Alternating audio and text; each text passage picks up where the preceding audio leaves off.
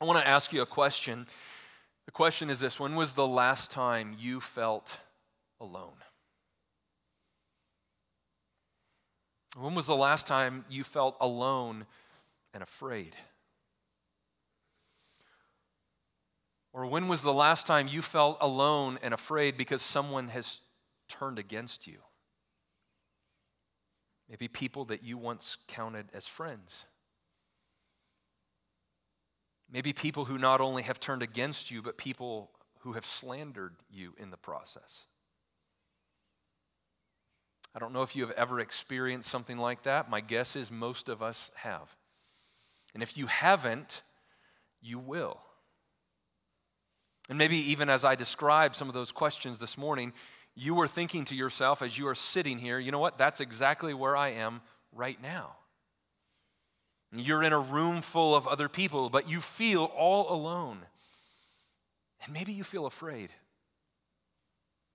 And even as we have sung and as we have prayed and as we have read, you've heard announcements, even as all of that is going on, all you can think about is that former friend who turned on you, or those coworkers who cut you out of their circle, or that family member who's made life miserable for you. You see, sooner or later, we all know what it's like to be alone, to feel alone. And loneliness doesn't just happen when we're physically alone. As one of our interns helpfully pointed out this week, loneliness can happen as we sit in the middle of a crowded room. We might be physically with other people, but it feels like everyone is just walking around us, or maybe talking about us, or maybe alienating us, or maybe moving on without us. And most of us know what that feels like. All of us will one day, in one situation or another, experience what that's like, to have people talk behind your back, to have people turn against you. And this, friends, is where King David is as he pens the words of Psalm 31. We don't know what kind of trouble he's in. We're not told the specifics. His trouble could be as a result of his sin. Verse 10 seems to maybe hint at that at least. We're not given the details why David is in distress, so those details are obviously not important for us. But what we are given is how David feels. And what we see is a man who is alone and afraid and betrayed, even as those around him seem to have turned against him. Or at least he feels as though those around him have turned against him. And we really get this sense of what David is experiencing, what he's feeling in his heart of hearts in verses 9 through 13. So I want to begin there because that sets the stage for how David is feeling. And you might think to yourself this morning, well, we're not to be led by our feelings. Our feelings are fickle. Our feelings come and go. And that's exactly right. But that does not negate the fact that we feel. And God cares about how we feel. And we should care about how one another feels. David doesn't gloss over how he feels, but he is incredibly transparent to God, as we should be as well. Look at verse 9. Be gracious to me, O Lord, for I am in distress. My eye is wasted from grief, my soul and my body also. For my life is spent with sorrow, and my years with sighing. My strength fails because of my iniquity, and my bones waste away. Because of all my adversaries, I have become a reproach, especially to my neighbors, and an object of dread to my acquaintances, who see me in the street and flee from me. I have been forgotten, like one who is dead. I have become like a broken vessel. For I hear the whispering of many, terror on every side, as they scheme together against me. as they plot to take my life. Brothers and sisters, we should rightly be comforted in the fact that David does not hold back from communicating to God exactly how he feels. We're going to see that David holds tightly on to what he knows to be true about God and the promises that God has made. But let's not miss the fact that David very transparently includes in here exactly how he feels, because God cares how he feels, just as God cares how we feel. May the Lord help us and teach us through his Holy Spirit that it is not only okay, but it is actually good to pour out our heart before God. And maybe you've done that before. Maybe you were brought to the end of yourself. You were brought to the end of your strength, or the end of your ability to control a situation, or the end of your wisdom, or the end of your finances, or the end of a relationship, and you had nowhere else to go. And so you just simply got on your knees and cried out to God. And your prayer wasn't eloquent. It wasn't a line-by-line recounting of the faithfulness of God and what you're holding on to. It was a cry from the very deepest part of your gut that just declares your loneliness, your hurt, and your betrayal, and your suffering. And that's what we see David doing here. And just notice how his emotional distress affects his physical health. Verse 9, my eye is wasted from grief.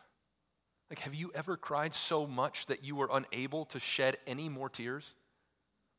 Like your eyes were just dry because you had cried so much. In the same verse, verse 9, he says, my soul and my body also. His soul is worn out. His body is worn out. His ribs are likely bruised and sore from all of the crying. His muscles are likely weak from the constant fear. His shoulders probably seem heavy as he struggles to carry on under the weight of loneliness and betrayal. His adrenals are probably taxed from the constant distress. As he writes in verse 10 that his strength has failed, his bones are wasting away. And we know what that feels like, don't we? Where our emotional distress, relational betrayal hurts us, affects us, grieves us so deeply that it feels like our bones are wasting. Again, we don't know the exact reason that those people around David have turned away from him. We don't know the exact reason that he's been abandoned. We don't know the exact reason that people are talking behind his back and seeing him coming and they're going in the other direction, but we know that that's what's happening. And just look at the words that David uses to describe his situation. Verse 1, he's crying out to the Lord for refuge and for help. Verse 4, he speaks about the net that those around him have hidden for him. I don't know necessarily that that's a physical net, probably not a physical net, but it's as though they're trying to trap him. They're trying to catch him. They don't have his well-being and his best interest at heart. Instead, they're against him and opposed to him. Verse 11, because of his adversaries, he has become approach, especially to his neighbors. Those who should have been closest, those who should have cared about him the most have now turned against him. Those who see me in the street, verse 11, they flee from me. They don't want to be around me. They see me walking down the hall and they duck into an office to get away from me. They go down the other aisle at Kroger because they don't want to have to talk. It says, I've become forgotten like one who is dead. I've become dead to them. They so disdain me. They so ignore me. It's as though I don't even exist. I've become like a broken vessel. Like, what good is a vessel if it's broken, right? That's David's point. My life it seems worthless to them at least. For I hear the whispering, verse 13, of many, terror on every side as they scheme together, as they talk behind my back, as they plot to take my life. This is where David is. He is alone, and he's afraid, and he's in distress. And maybe the reason, friends, that the Holy Spirit does not give us the specifics about exactly what caused this kind of distress is because the point of this psalm is to remind those in distress to take refuge in God regardless of what our distress is. It's just general enough because the Holy Spirit has designed this psalm to not only apply to David, but to apply to us as the people of God today, who endure loneliness, who endure betrayal, who endure suffering.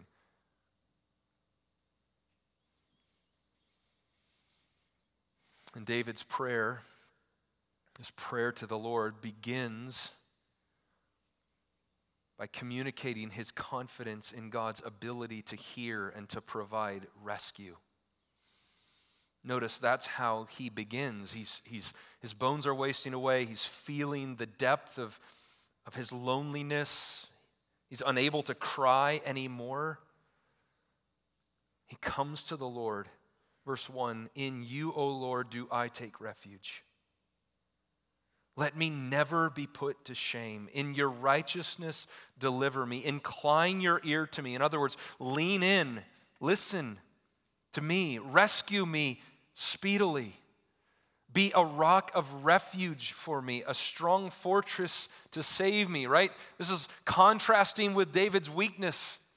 Verses 9 through 13, I'm weak, my bones are wasting away, my eyes are worn out from crying, my strength has failed.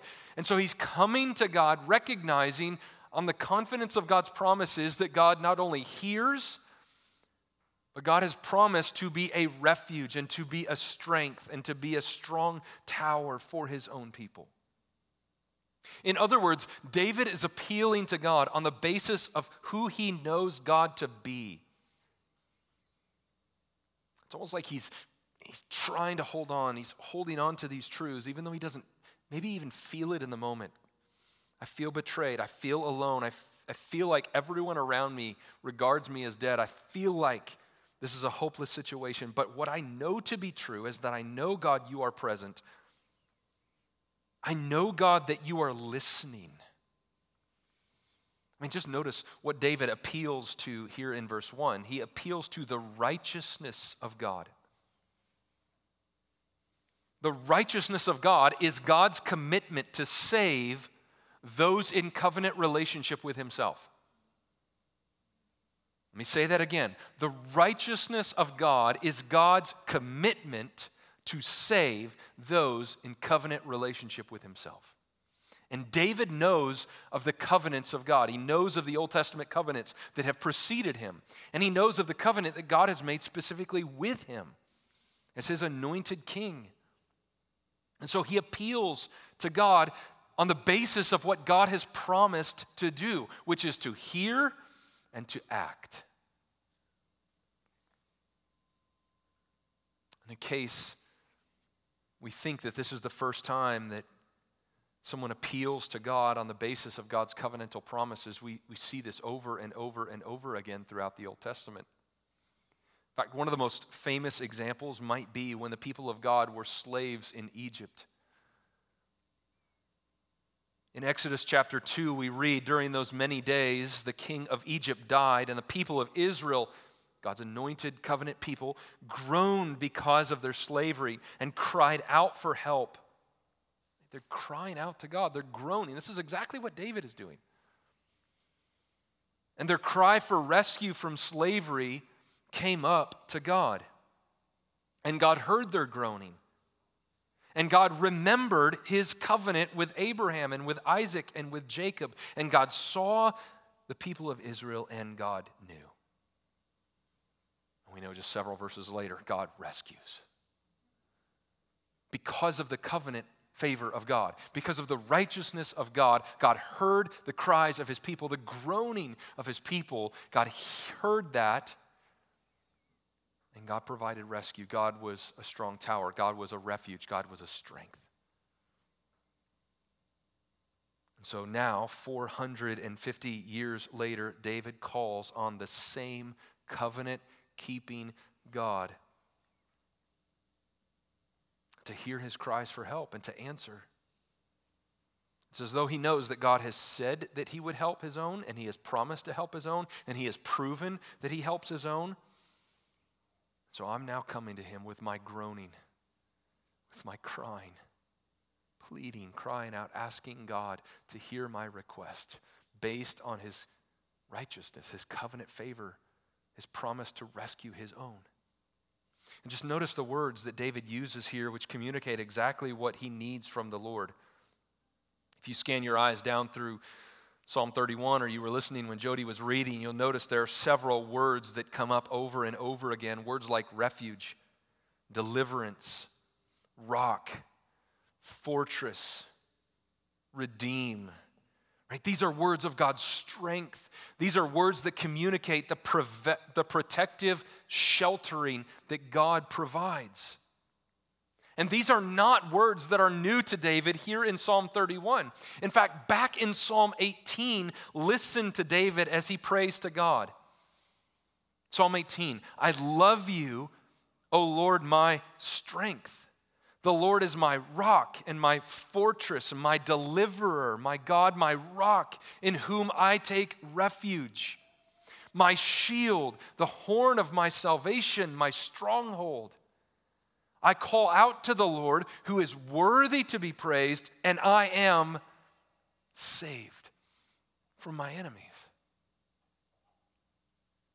This is not the first time David cries out to the Lord with his groaning, seeking rescue, seeking refuge, seeking help, and it's not the last. Later in Psalm 144, David prays this: Blessed be the Lord, my rock, who trains my hands for war and my fingers for battle. He is my steadfast love and my fortress, my stronghold, my deliverer, my shield. In him do I take refuge, who subdues people under me. All of this points to one thing, and that is that David is coming before God seeking security and seeking protection, asking and pleading with God to keep his covenantal promises to both hear and to shelter.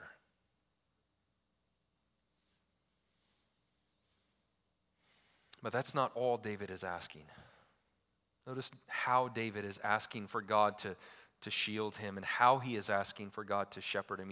He's asking for God to do that as a shepherd. Verse 3, for you are my rock and my fortress, and for your name's sake you lead me and you guide me. David knows that so often God's sheltering and God's protection comes through God's leading and God's guidance in our lives. In fact, those are all kind of words that describe the work of a shepherd. One of the interns this week pointed this out with these words, and I thought it was helpful. David, the shepherd, is asking the good shepherd, God, to shepherd him. Like, would you shepherd me? And in that shepherding, I know I will find refuge, and I will find you to be my fortress, and I will find you to be my strength and my shelter. But this psalm is not just about David's comfort. Whatever the circumstances are that caused this distress, caused people to turn against David, David recognizes that this is not just sin against himself, but that God's name is on the line. God's reputation is on the line. God's fame is at stake. And so he prays in verse 3, for your name's sake, lead me and guide me. If we were just to rewind the tape a little bit in David's life, all the way back to 2 Samuel chapter 7, verses 8 through 11, God promises to protect David. God promises to be present with David. And it's on the basis of those promises that David now comes to the Lord. even though he feels all alone, even though he has been betrayed, even though people are talking behind his back, scheming to catch him, even though he considers himself dead, a broken vessel. We can see him coaching himself to find refuge in God, to remember the promises of God the Father, to know that God will never leave him or forsake him. Friends, we as the people of God have that same opportunity. Even when we feel alone, even when we feel betrayed, even when we feel like everyone's turned against me. The people I once thought were my friends, I now found out, now I know that all this time when I thought they were my friend, they were actually working against me. They were actually conspiring behind my back.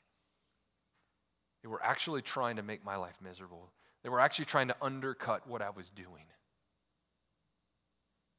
Even in those very moments, we can cry out to the Lord with our groaning. We can cry out to the Lord even when our tears are dry. We can cry out to the Lord even though it feels like our bones are wasting away and we don't know even what to say or how to say it except to come before the Lord and plead for help, plead for refuge, plead for strength. And we can do that on the basis of God's covenantal promises with us. Just as David did. Because just as David was in covenant with the Lord, if you are a follower of the Lord Jesus Christ, if you have turned away from unbelief and are trusting in Jesus Christ alone for the forgiveness of your sin, you are grafted into the new covenant people of God, which is even better than the old covenant, because the old covenant was written on stone.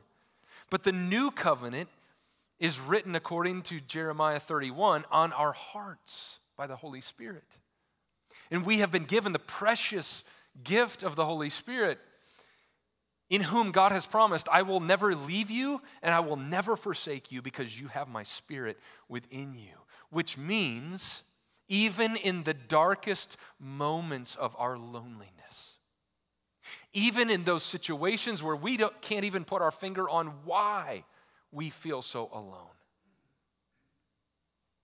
we can know, and the Holy Spirit can coach us and remind us that we are not forsaken because God is with us, that the darkness will not ultimately prevail, that God is, even in the depth of our situation, the depth of our groaning, accomplishing His glory and our good, even when we don't understand how that can be happening. And that's okay. I would imagine there were lots of times in the life of God followers throughout Scripture where they had no idea how the circumstances and situations of their life were being accomplished by God for His glory and their good. And we look back now and we're like, oh, we can see a lot of that now. Yeah, because we're like 4,000, 3,000, 2,000, years later, of course we can see it. And in the same way, we may not always be able to explain why our deepest valleys and our darkest nights of the soul are being used by God for His glory and for our good. But on the authority of His good, precious promises, and on the record of how God has faithfully kept His promises in the past, we can know that that is true. And so we can go to His Word. We can cry out to God in our groaning, in our loneliness, and our longing. We can go to our brothers and sisters in the faith, say, I don't have any answers. And they may not either. But together we can cry, and together we can pray, and together we can seek the Lord. This is precisely the hope that we find in David. It's because just as David was in covenant with the Lord, we who are in Christ Jesus are in covenant with Him. And if you're here this morning and you are not trusting in Jesus Christ for the forgiveness of your sin, let me plead with you this morning to be reconciled with God on behalf of Jesus Christ, who died on the cross as a punishment for sin, even though he was without sin. He willingly took the place of all who would believe, all who have sinned and fallen short of the glory of God. Jesus willingly took our place on the cross and died our death for our sin. And God raised him to life 3 days later, defeating sin and death for those who trust in him. And we know that there is a day coming when Jesus Christ will return and will establish his kingdom in all of its fullness. And in that day, we will be with Jesus forever. We will see him face to face. Faith will be made sight, the Bible says. There will be no more tears, no more crying, no more loneliness, no more sorrow. And yet, even now, in this life now, in today, July 3rd, 2022, we have not yet received in full the promises of no more sorrow, no more loneliness. We still experience loneliness. We still experience betrayal. But God's promises are just as true, that he is with us to the very end of the age, that he is with us and has not forsaken us, that he is a friend that sticks closer than a brother. Even when we feel all alone, and even when we can't communicate to those around us what's going on inside of us. This is one of the realities that we celebrate in the Lord's Supper when we take the bread, which is the body of Christ broken for us, and we take the cup, which represents the blood of the new covenant. We're celebrating the fact that we are now in Christ, and because we are in Christ, there is not only a hope that is coming one day, but there is a confident assurance, regardless of the ups and downs of this life, that God is with us. That our lives are hidden with God, with Christ in God. And this is one of the glorious realities that Ava communicated this morning to us through the waters of baptism. Jesus died and was buried for my sin and resurrected on the third day. And in him I have died to sin, that I might experience new life in Jesus Christ, so that I am no longer alone. We don't know what God has in store for Ava's life. We don't know what God has in store for our own lives. But we know that his promises to us are just as sure as his promises to David. And as David strengthens himself in the Lord, we can as well. And so David writes as though God's promises have already been fulfilled in so many ways. Verse 7, I will rejoice and be glad in your steadfast love because you have seen my affliction. We don't know that David felt as though God had seen his affliction, but we know that David believes based on the righteousness of God, God has seen my affliction. He has known the distress of my soul. He prays in verse 8, you have not delivered me into the hand of the enemy. You have set my feet in a broad place, in a safe place, in a restful place. Again, no indication that the betrayers have come back to him and repented. Oh, we're so sorry we turned our back on you. We're so sorry we've tried to trap you. We're so sorry we abandoned you. We stabbed you in the back. We're sorry about that. We were wrong. But yet, even though we don't have any indication that that has happened, David is able to pray, Lord, you have set my feet in a safe place, a secure place, a broad place. He's able to pray to the Lord the words of verses 14 and following, but I trust in you, O Lord. I say, you are my God. My times are in your hand. Rescue me from the hand of my enemies and from my persecutors. Make your face shine on your servant. Save me in your steadfast love. And verse 14 begins with that word, but. David has just recounted, this is how I feel. This is the depth of my sorrow and my longing. But I'm not going to trust in that. I'm not going to trust in what I feel. I'm not going to trust in what I physically see around me or physically hear around me. I'm choosing by faith, according to your covenantal promises, to trust in you, O Lord. To recognize that my times are in your hand. Even if I don't, again, understand how these times of betrayal are working for your glory and my good, I still recognize they're in your hands.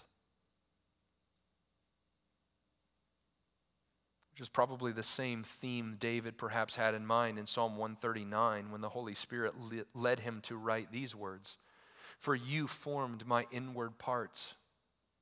You knitted me together in my mother's womb. I praise you, for I am fearfully and wonderfully made. Wonderful are your works. My soul knows it very well.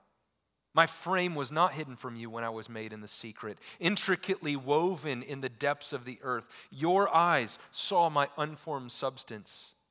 Get this. In your book were written, every one of them, the days that were formed for me, when as yet there was none of them.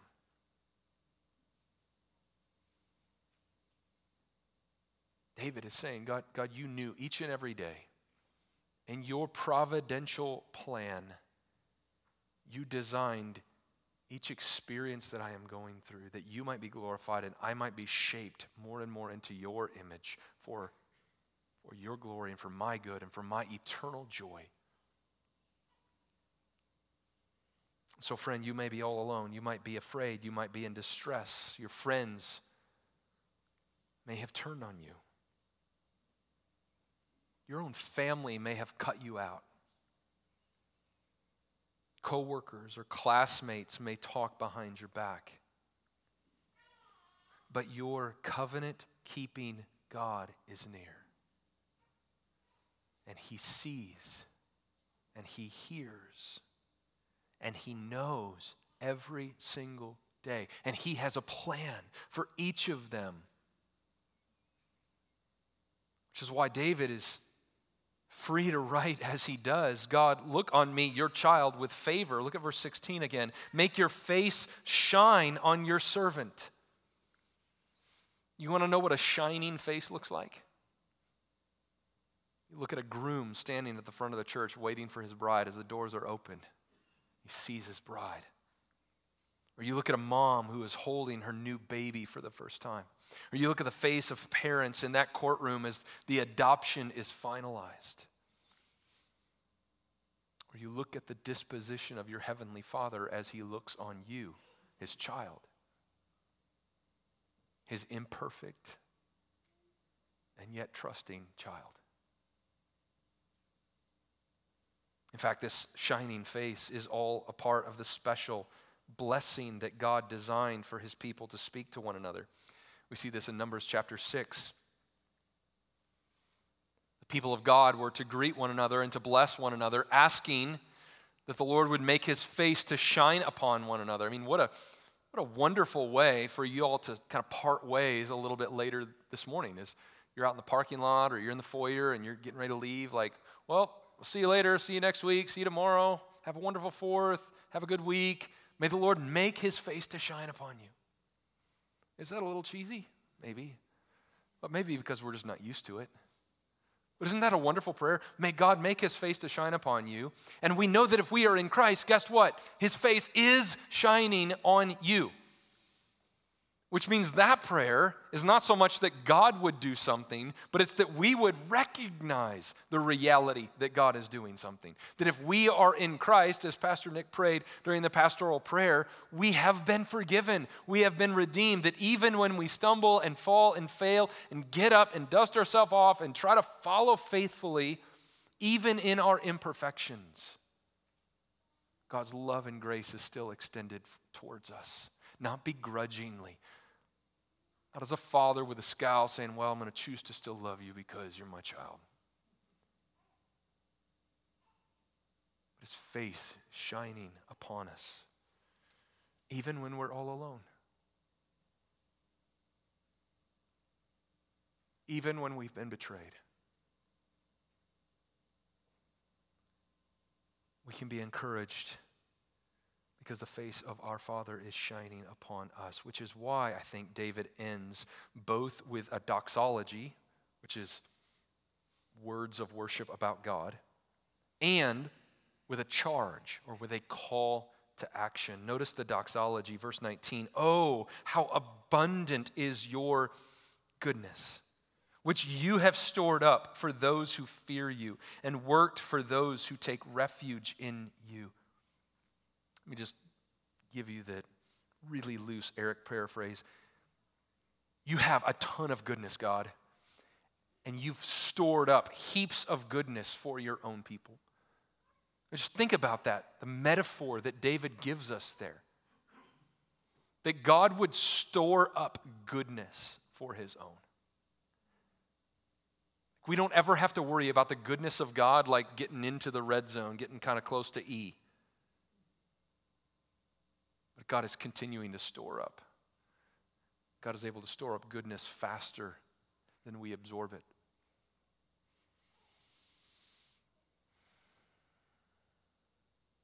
And then David ends with a charge.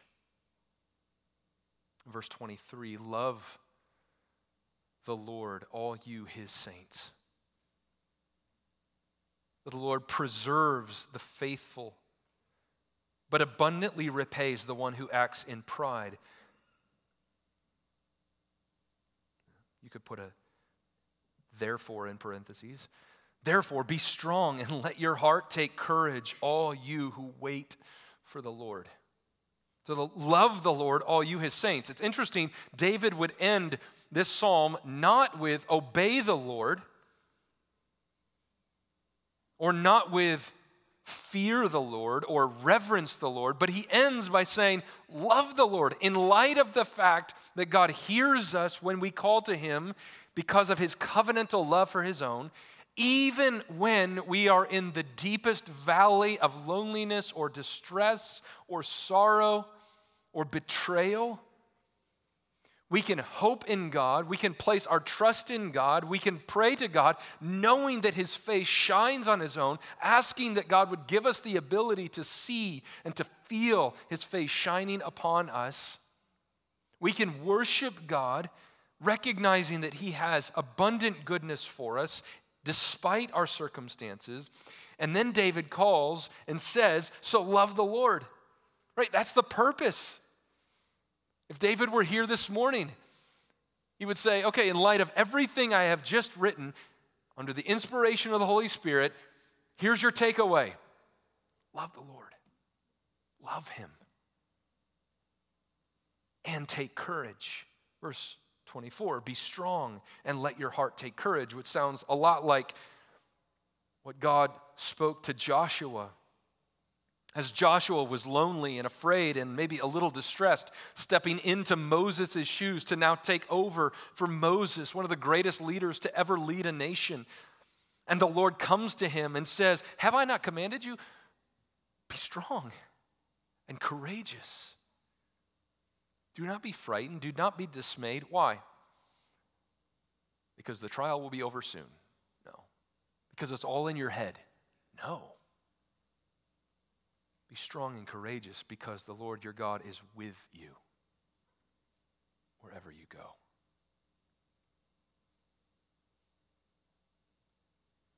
And now David, this warrior for the Lord, is alone and afraid and in distress, and he takes courage as he remembers the steadfast, covenant-keeping, overwhelming, never-ending love of God. And in that love, he finds refuge. In that love, he finds courage, and he finds strength, and he finds help. Friends, he will not let our soul be lost. His promises will last. We are bought by him at such a great cost. He will hold us fast. Let's pray together.